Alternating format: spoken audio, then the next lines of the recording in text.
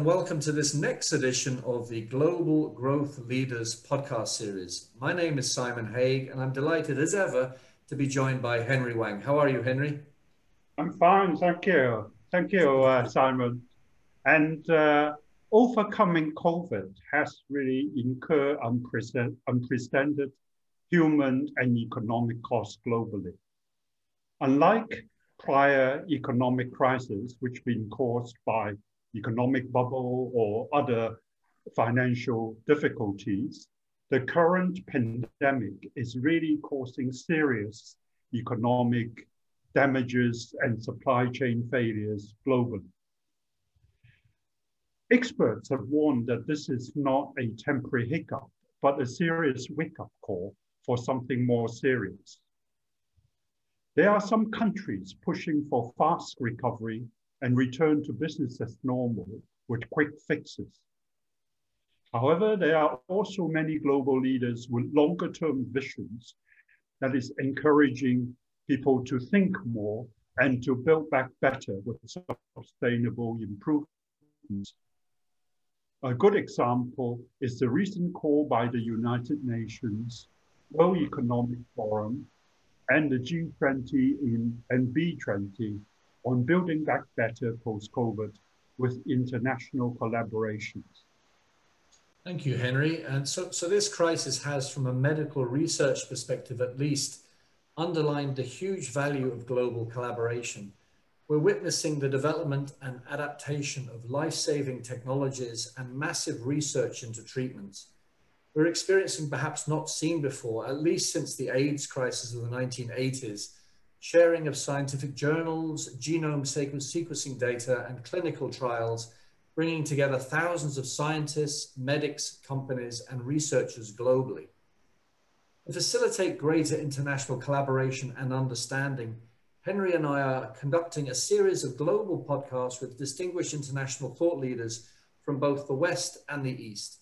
These thought leaders will be discussing key topical issues, including healthcare, youth, innovation, climate change, media, leadership, and today, culture and education, and much more.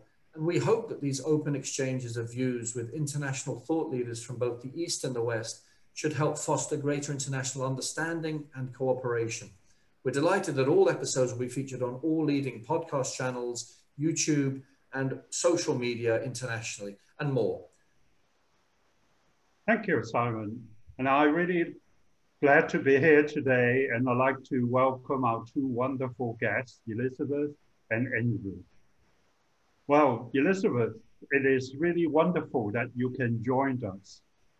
And you have had really a very impressive academic and business career. And you've been involved with Peking University, Cambridge, and also you have your own management consultancy. Maybe you can share with us some of your impressive career and your career journey today, because I'm sure our listener globally would be interested in this. Ellie? Well, thank you, Simon and Henry, for this invitation to the Global Growth Leaders podcast. I've had an opportunity to have a cross-cultural background with over 20 years in the West and living in Hong Kong, which is multicultural, and then was able to spend 10 years in Beijing to catch up and enhance my Chineseness intellectually. So they say that those who can do will do, and those who cannot do will teach, and those who cannot teach will consult. So I have actually done all three. And I'm grateful that I have an industry background in retail, merchandising, design, manufacturing, and international trade. Those experiences have given me a very solid background for my consulting later on in my life, because I find that processes are the same, but the contents are different. Then I was able to teach at Hong Kong U for MBA programs for almost 10 years in globalization, leadership management skills, and strategic topics. So I have done and I have taught, and then when it came to consulting, I was in the area of human resources, China strategy, and cross-cultural consulting, including joint venture divorces. So my clients includes multinational conglomerates like ABB, Henkel, HSBC, and then I work for government in Hong Kong and in China, also did a lot of pro bono for nonprofits in the area of elderly care and suicidal agencies. During all those years, I was able to serve on a lot of government and nonprofit committees, which really gave me the inside look at the how different industries were operating. So that's basically my sort of very mixed background. And then not long ago, I felt that there was something missing. And I went back to Peking University for 10 years because I can speak 3 dialects of Chinese, Shanghainese, Cantonese, and Putonghua, but I cannot read and I cannot write. And I went to Peking University and did my doctoral in Chinese philosophy and wrote my dissertation in Chinese. So I'm very pleased to be more or less balanced. And then I experienced the classics like the I Ching and the 4 books, Confucius, Mencius. And I decided everyone in the world who wants to know China must know these classics. That's basically me. Wow, that's very impressive career.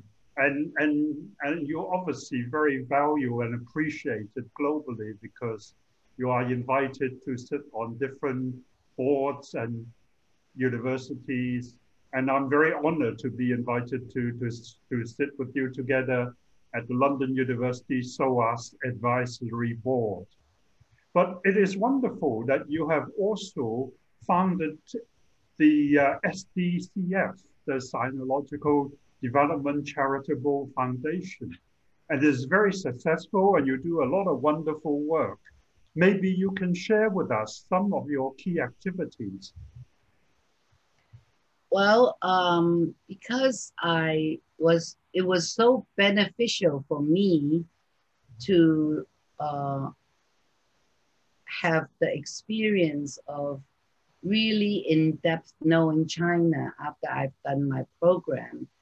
I started a charity that I decided this should be shared globally. And I went to the World Congress of Philosophy 23rd meeting. And I was asked everywhere to go to their country to teach. And I said, you know, just me alone would not be enough.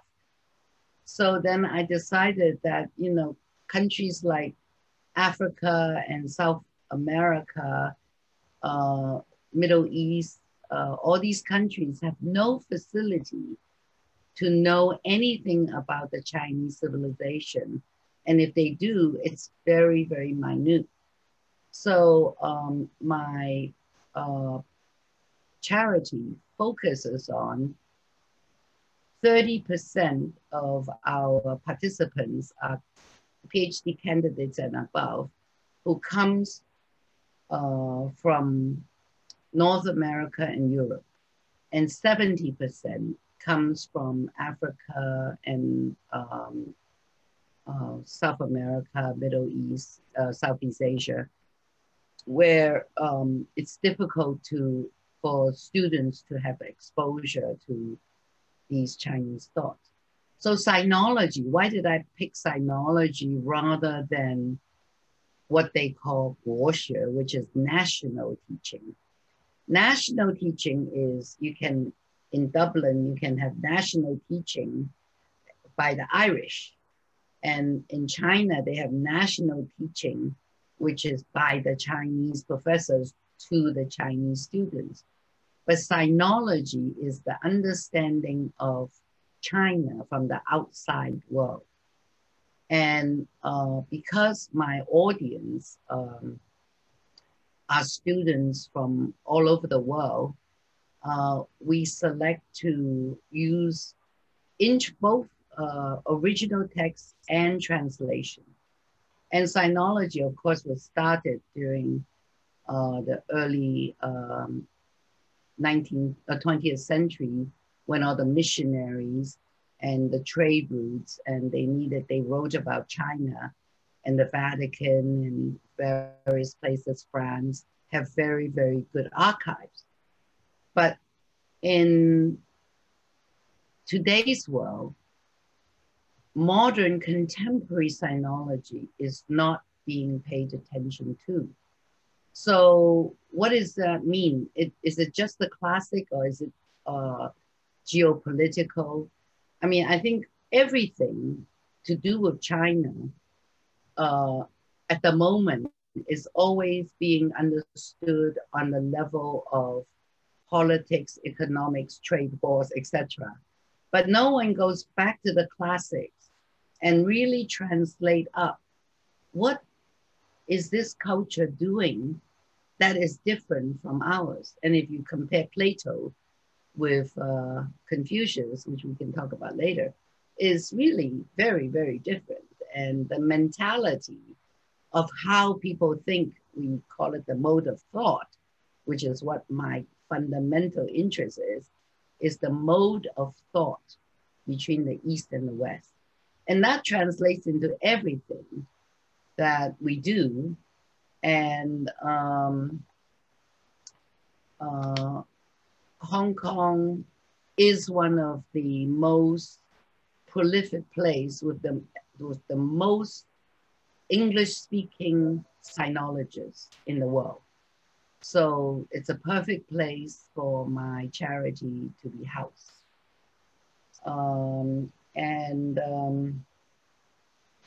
So we are now translating the classics into practical, useful stories that we hope we can influence the young people and culture. Who does culture serve? I think culture serves the youth. We are the generation that has the responsibility to let the cultural aspects of the young people be able to go out and tell people who they are. And we can talk about that later. But COVID has given us the opportunity, the biggest opportunity, forcing our program online this year. And I'm so happy that that happened, because it's environmentally friendly, it's less expensive, we can reach more people. So if it wasn't for COVID, I've been thinking about it, but I just don't want to do it. But now I find that this is an opportunity for energy efficiency and better results.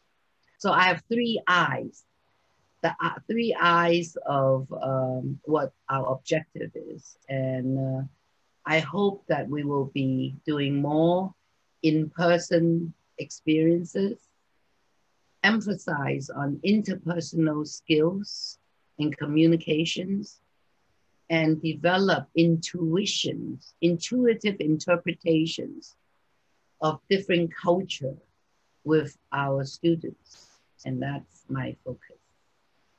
Thank you. That's very impressive, Ellie. Simon?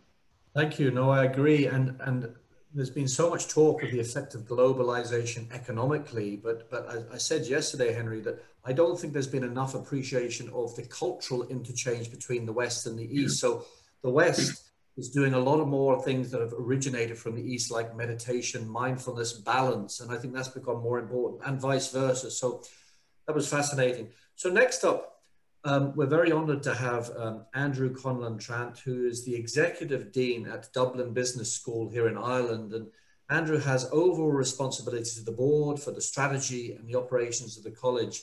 Welcome, Andrew. It's good to see you. Hi, Simon. Thanks very much for inviting me along here. It's good to see you, and hello to Henry and Elizabeth as well.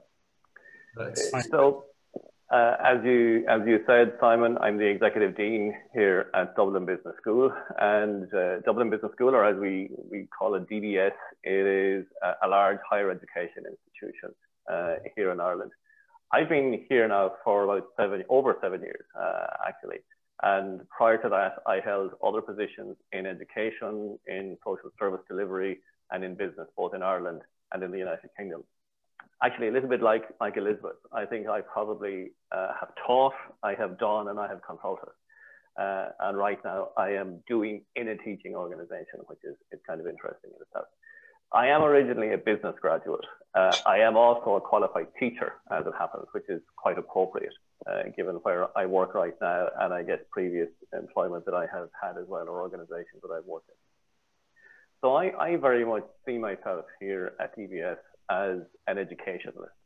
So fair enough, I'm managing an organization, but I see myself as an educationalist, and the purpose of the organization, and I suppose myself in a sense, is to try to inspire and to nurture every learner to realize their career ambitions.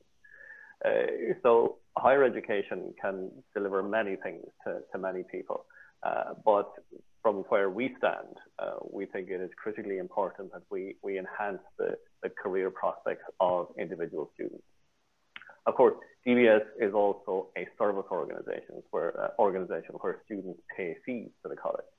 So the experience that the learner has, as well as that academic outcome that they achieve, well, they're very important indicators of the performance of the college. Now, like everyone in every organization in Ireland, and probably globally, my work today has changed substantially over the last year. And that is exclusively because of the impact of the spread of COVID-19, which we have mentioned a couple of times already. So a year ago, I was very focused on the long-term strategy of the college. And I was considering things like how best to increase the use of digital technology in teaching delivery and in student service. Or I was looking externally to potential new relationships and new collaborations. But then along came COVID-19 like that. And the immediate focus, of course, had to shift to fighting this invisible fire that was all around the place. And we had to pivot totally away from face-to-face delivery to a total online delivery. And that was very simply to fulfill the teaching obligations that we had to current students. So that was in the immediate sense. But then, of course, we had to navigate the more medium term, and we had to find a way to attract new students for the new academic year, which is going to be quite difficult for us given the proportion of our students who come here from other countries. So along with so many other businesses and so many other business leaders everywhere, I think one significant thing that I learned over the last year was the practicality of business continuity. Business continuity typically in any organization is something that you do almost for the sake of doing it for the board. So the board will always say, yes, we need to look at our risks. We need to have a business continuity plan, and you do them, and you do them well and properly. You never actually think you're going to have to put them into practice. So this year in particular, my biggest learning has been around business continuity, and I could probably lecture on that now myself. So that's a little bit about who I am anyway. Wow, no, that's wonderful. And so how, I know you and I have spoken, and I know DBS has or has in the past had a tie-up with a Chinese university, but how important is reaching out to a global student audience to DBS? And you've obviously said it is, and in particular with China and Chinese students. Yeah, if you go back to what I said a moment ago about international students, so to put a little more context on that, there's a good third, and probably more than a third of our students who are international students. Now, I suppose when I say that or give that as a piece of data, I'm talking about in a typical non-COVID year. I think the academic year that we've just started could change any and all of that. But typically, there's a third, indeed heading up to 40% of our students would be international students. So you can see that there's a very significant factor there. But the presence of international students in any higher education campus it's really important. It enhances that learning experience for the student if they can interact with people from other cultures and other backgrounds, or people with other experiences. If you go back, or if I can reach back into something Elizabeth said there a while ago about getting deep back into the culture. Now, when we talk about China, typically, I suppose we talk about, economic relationships, business relationships, but it's getting back into that cultural experience, which is very important. And indeed, that can become somewhat self-perpetuating. So the greater diversity amongst the student body that we have on campus, well, the more attractive the campus becomes to other international students. And that's the way we want it, because we want to have more and more international students here. Now, we're very fortunate that we have a number of relationships with universities and technological institutes in China and other parts of Asia as well. And I have visited these institutions many times myself, and I've spoken directly with students. And I know the value that they place on taking a year or more than a year in Ireland, and particularly here at Dublin Business School. So for them, it opens up a few things. Firstly, I guess, again, there is that cultural experience piece. Dublin it's a modern, vibrant Western city. It's easily accessible geographically, and we speak English. So our students from China and elsewhere in Asia, they have integrated really well here into living in Dublin. And equally, by doing that, they have contributed to the experience of others on campus here too. The second thing then, it can provide for the international students a different approach to learning. Now, higher education in Ireland is typically discursive. It depends, of course, on the discipline and the subject area, but typically it's discursive. It's not hugely prescriptive. And it should cause, and it should enable the student to think and to push the boundaries of their own mind. And this can be really engaging for a student. So if an international student comes from a culture where their education or their higher education prior to this has been different, well, then there's a new experience there for them too. So the home environment, or the classroom teaching environment in many countries outside of Ireland, we've seen that it probably is a bit more, let's call it asynchronous in nature. And they may not quite have had the opportunities for debate that they'll get here. So there is that new experience that the student can get here. So global audiences for us, for DBS, they're part of our bread and butter. They're a broad-based, or as they are for any broad-based higher education institution. And they're needed to enhance that student experience and indeed to push the boundaries of knowledge and learning. So reaching out to global audiences is, I would consider it to be quite critically important for us at DBS. Wow, that's a great answer. And it just reminds me, I've lived in 5 countries, and I grew up in England, and I've lived in Australia, and I've worked in the States, and I've spent a lot of time in China. And I do see quite significant similarities between the Chinese cultural psyche and the Irish, in that, education is really, really important. Education is highly prized in Ireland and in China, probably more in Ireland than the UK. The family as well is very important, and the traditional spiritual bias, I think, to the population, and that's changing obviously with the younger generation. And it would be really interesting, it brings me on to my next question, to see how Chinese education and Irish education maybe together could try and force some new way of creating some dynamism in terms of innovation or ethical thinking going forward. So maybe I'll ask this to both of you. How do you, maybe Elizabeth first, how do you see educational organizations globally seizing the initiative for collaboration? How do you think this should and could happen? Well, if collaboration what anchors collaboration, because I do joint venture divorces, is like marriage, right? So the number one criteria is trust. And I find that a lot of misunderstanding and a lot that's going on around the world now is, whether on purpose or not, people want you to mistrust each other because it's to their advantage that people don't trust each other, because then you'll trust them, right? Whoever they are. And I think that is part of the problem of these mega technology company who manipulates our children, our youth, with influencing them to only believe in them. And I find that one of the reasons that SDCF, our charity, the Sinological Development Charitable Foundation, is going to go online in a big way, is that I find that it's absolutely necessary to create competing social media platforms for young people where they can trust the medium. And it cannot be for profit. It's not to manipulate them to buy things or to bring friends, but is to, so you need to find partners that are on the same level, and you need to screen them and you need to trust them. And I find that to be the key component.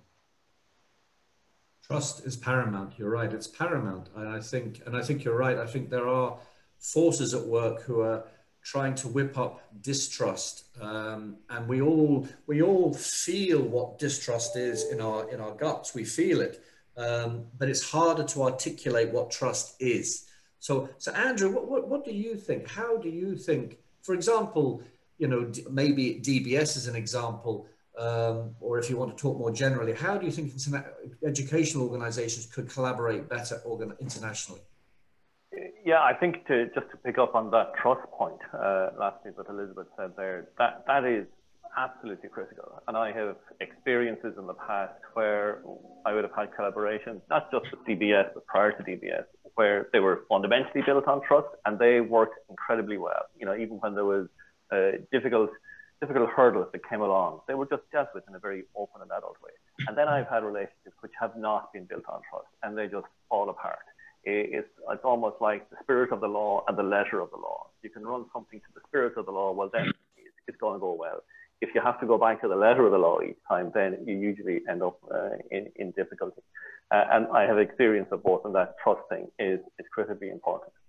But to come back to your main question and point, Simon, I think if I leverage off COVID-19 again as part of this conversation, I think that the pandemic, it has changed higher education more than people probably realize. As I said earlier, we had to pivot everything away from the classroom teaching to online delivery back in March or whenever it was. And we did that, and so did every other higher education institution. Did that more or less successfully. But really, most higher education institutions have a strategy for greater use of digital technologies anyway in teaching and learning. And all that happened with COVID-19 and the spread of the coronavirus is that we all just accelerated that. Now, many higher education institutions, maybe most higher education institutions, we're not going to go back to the way things were before. Even today, before doing this piece with you, I was talking with some other senior leaders here in the college about the future. And I was saying we are not going to be going back to the way we were last January and February when 95% of our teaching was in the classroom. That's not the way it's going to be. There will be greater use of live online teaching and on-demand online education programs. And in a sense, I think that will enable us, or maybe require us, to redefine international study for students in other countries. So in the future, it doesn't automatically mean that for somebody to be an international student, they don't necessarily have to travel to another country, at least for the full period of the course of study, in order to take that course. And I guess what that does create is new opportunities for higher education institutions in different countries to partner together to create maybe a multi-country international experience rather than just a single country experience for a student.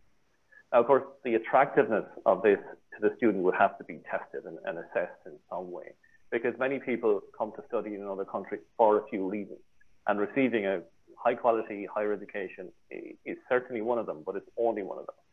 Living in a different country to get that cultural experience is also part of the decision that the students will make. And then, of course, many students want to stay on in a country to, when they graduate, to find a job and to build a career. So I think a key element in future collaborations, in addition to the trust point that we discussed earlier on, has to be agility. You know, when COVID-19 passes, and it will pass, when it passes as a global crisis, the movement of people, for instance, is going to begin again. And I believe that students will want to travel all the more, and way more probably maybe than in the past. And to enable that, but maybe also to take advantage of that ourselves, higher education institutions across the world, we need to be forming more and more relationships that create attractive propositions for students. And that has to include, of course, the academic piece, but it also has to include the cultural piece and the employment piece, and indeed any other factors that will add to that total experience that the student is going to have. So I think there's a lot of opportunity there for collaboration or seizing the initiative that there is in the future. I think that's a wonderful answer. And, I do some work with an American organization around recording soft skills training, so-called soft skills training to students globally through their platform. Things like resilience and awareness and influence and skills and situational awareness and all these really core skills that we all need to navigate. And it just occurs to me, as you're both talking, Elizabeth and Andrew, wouldn't it be interesting to have a blended version of that? Because normally, in the West, we look at those things like resilience and awareness and influencing skills and assertiveness from a Western perspective.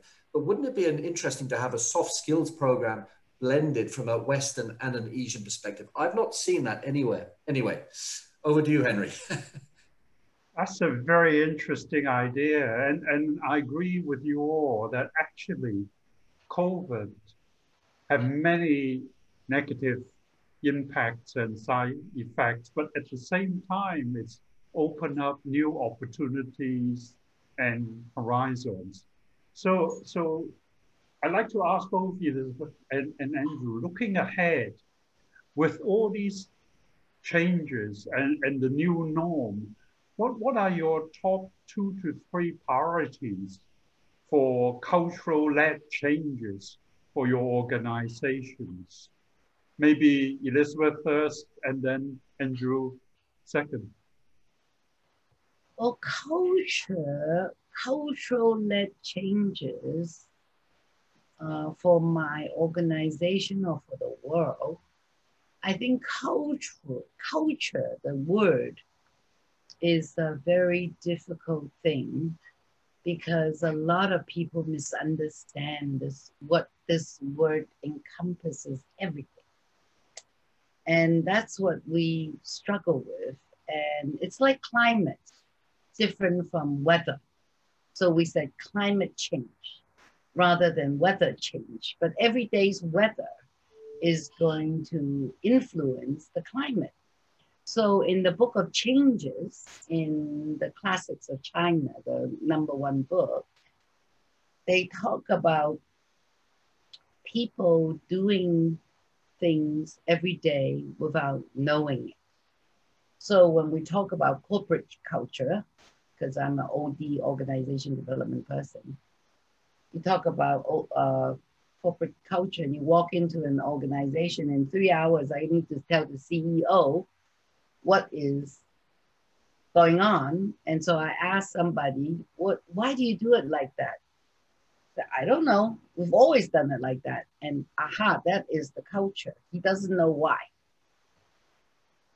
And so as I was thinking about tonight, I feel that our first priority must be to assist our young people to know their own identity, because if they don't know their own identity, they will be manipulated by the social media. If they know who they are, Socrates agreed, Confucius agreed, everybody agrees that you need to know who you are. And if you know who you are, then you're not going to be manipulated. So if I was going to have a cohort of young people from age 12 to 22 in Hong Kong, knowing the classics and going out to the world after 2 or 3 years of training like Boy Scouts and teaching people and exchanging with people the Chinese culture, both cultures will benefit, because first, to exchange with someone, if you don't know who you are, how are you going to tell people who you are when you exchange? What are you exchanging? So you must know, first of all, have an anchor, your own culture. So the Irish young person that I hope to send to see will also know the Irish. Then they have something to talk about, because then they serve as a mirror to each other and learn about each other's culture. Because culture is a very funny thing. People like, it was, I think, Ruth Bader Ginsburg, who talks about the law and the court. They only talk about, they are decided based on the climate of the era. And so it's like the climate, the culture. I mean, which part of it? Is it the painting? Is it the theater? Is it the law? And, you know, we get criticized about the law in China. It doesn't exist, but actually it does. I'm not going to talk about it now. I can go on for 5 days. But, you know, everything that we do in culture, and if you want to share your culture, you have to have something to share. And so my priority, number one, is to do that. But number two, how to do it. You need to have a platform to do it. You need to build an international network of like-minded people who's going to have the same integrity and ethics and moral outlook as yourself, in order to keep these young people feeling safe. Because if you have one bad apple, it'll influence all the others. And if someone pretends to be very kind, but then they actually want to use our student, then in the end, we're going to get hurt. So that's number two. I think we have to be very careful in selecting our partners and making sure that they align with us. But then, of course, we have the funding to do all this work. But I always believe that if the project has integrity, money is never a problem. So. Wow, that's a very powerful point, Eddie. And I really like your point that, you know, we have to help the people to find their identity, and also your very important point to establish the global network. I think these are two very important priorities. Andrew, maybe you can use, based on your experience in DBS and in Ireland, and also your work in the UK, what do you like to add to this? What are your priorities looking ahead? I guess, Henry, if you look at what's happening in the world currently, in general, you know, we as an educational institution, or any of us individually as educationalists, we need to produce graduates who have acquired knowledge and developed a set of skills and attributes that can be applied to many different needs. We talked a little bit earlier about agility. Simon made reference to resilience. There are so many skills and attributes, often called softer skills, could easily be described as harder skills, but often called softer skills that people need to have. So we need people to have broad experiences and to learn from those experiences so that they can contribute to the solution to many of the world's problems. Now, I don't necessarily mean the technical knowledge or a skill to, say, develop a vaccine against COVID-19. I am more thinking about those skills and attributes that can address more attitudinal and behavioral issues, such as intolerance or inequality and division. If you look in many countries, we've seen the rise of extremes of division, of inequality. There's been an increase in nationalism and protectionism, which I can understand to a certain extent, but which can be very insular and indeed very artificial in quite a heavily interconnected world. There's another I probably to add to Elizabeth's three I's. There's a fourth I, kind of the interconnectedness of everybody. And I think it's the responsibility of all of us, both individually and collectively, to try to counter that, the extremes, I mean, the division, the inequality, and to use the skills and the attributes that we have learned to sustain an environment where each of us can live without fear of inequality or indeed the consequences of inequality. So if I try to come back to priorities for cultural-led changes, and I haven't numbered them or anything, but I think an awareness of others and the experience of others and engagement with others, well, that certainly will contribute to people's knowledge, and it will hopefully impact positively on their attitudes and ultimately their behaviors. Now, as educators, I think that's what we need to do. And this, of course, will be enabled greatly by an awareness and an experience of different cultures. And what better way or where better, I suppose, to get that experience than in higher education. And in our case, if we are to attract people to collaborate with us and to deliver and contribute a lot of what I've spoken to there, we really need to allow ourselves to become known. We have to be open. We have to show our passion and our vision and hopefully demonstrate a set of shared values with our collaborators. I think it comes back to that point of trust that we spoke about a little bit earlier as well. That's a very important point. And I really like your point about interconnectivity. That's really an integral part of trust. So thank you very much, Andrew. Simon? Well, this has been a powerful conversation, and I could talk about this for a long time. As I said, I'm doing this work with this American organization, and the program is called, back to your point, Elizabeth, and I've called the program, Who Do You Want to Be? And it's a series of suites of programs to enable young people, not to teach them, but to enable them to reflect on some of the things that you and Andrew have spoken about, resilience and awareness and interconnectivity and grit and influencing skills and assertiveness and situational awareness, to enable them to position themselves, to allow them to be able to like, trust, and respect others. Because if you don't have a framework for yourself, as you said, Elizabeth, how can you hope to like, trust, and respect others? So I think there is a groundswell of movement building, and I think this part of the conversation would be great to continue in this forum and going forward. So that was wonderful. Andrew, just wrapping up with the final question, what would you say are DBS's main priorities going forward, COVID willing, in further developing cultural and educational links with Asia, and in particular China? In a best case scenario, what would they be?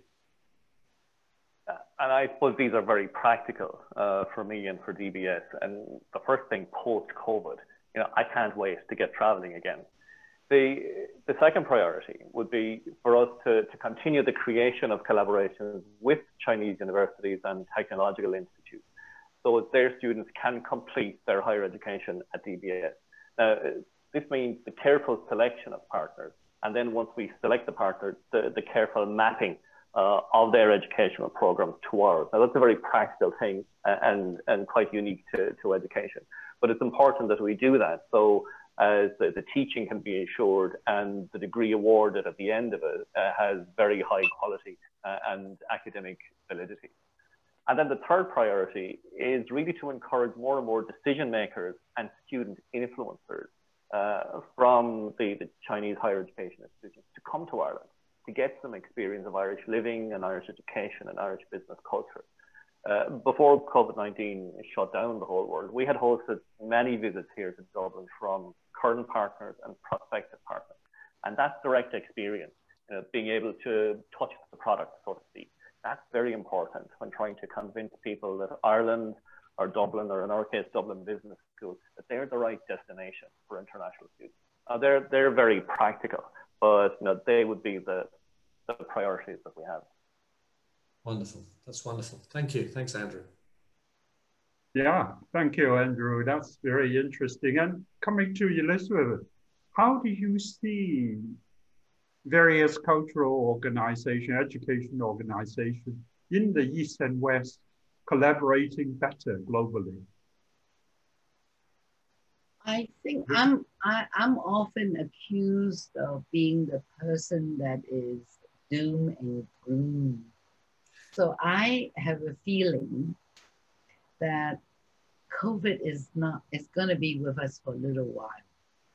So that's why one of my eyes is in-person interaction and experience. So, we were able to, on Zoom webinar, build trust and a team for 30 days. So there's hope, okay? And so I feel that now that we're in this digital age, like Jeffrey Sachs was saying, that every age of globalization, it's driven by some kind of technology. And this time we are driven by the digital and the cyberspace. And before it was either the horse or the ship or whatever it is. And globalization is not going to go away. It's just going to change shape. And we have to get on that boat or that whatever spacecraft that is going in the new shape. And I think that new shape is you must build a tremendous platform. I mean, of course, we're not going to be Microsoft or whatever it is, but we have to build as good one as possible, because we have to speak the language of the audience that we are going to reach. Mm-hmm. And so I went to see games producer the other day and how to make Zhuangzi story into a game so that I can use it to assess who I'm going to take into my sinological group. And if we don't speak their language and we insist that young people speak our language, we're going to be perceived as dinosaurs. So I find that my priorities of looking for partnership are those who are going to go forward to the new reality of this new world that we're facing, and not going back to hope that the old world's coming back to us, because I'm not sure, because I think it was somewhere the other day that they said there's nationalism and protectionism, but those people are wishing globalization away. Globalization is just going to get smaller because it's right here in front of us. Mm-hmm. And we have to embrace that and go with it. And, but we have to get them when they're young, because to this day, I grew up in New York City. If I look at a pastrami sandwich or a kosher hot dog, I think I'm home. And I have so many friends who went on to Harvard to get Chinese degrees and speak Chinese, and had relatives that grew up in China that I never knew because we were friends when we were young. So young technology, and we have to let them exchange make their friends on the internet and become very close, but not to manipulate them or to cheat them. Thank you, Elizabeth. That's really very powerful point. And I really agree with you that globalization is not going away. It is a train, I think, like a train which is leaving the platform. It's up to each country to decide whether they want to get on the train or not. I think that's a very powerful metaphor. And I really like to thank both Elizabeth and Andrew for being wonderful guests and for your very insightful comments. I've really learned a lot from both your insightful comments and your great sharing. And I hope our audience who are going to listen and watch this program globally will enjoy it as much as I have. Simon?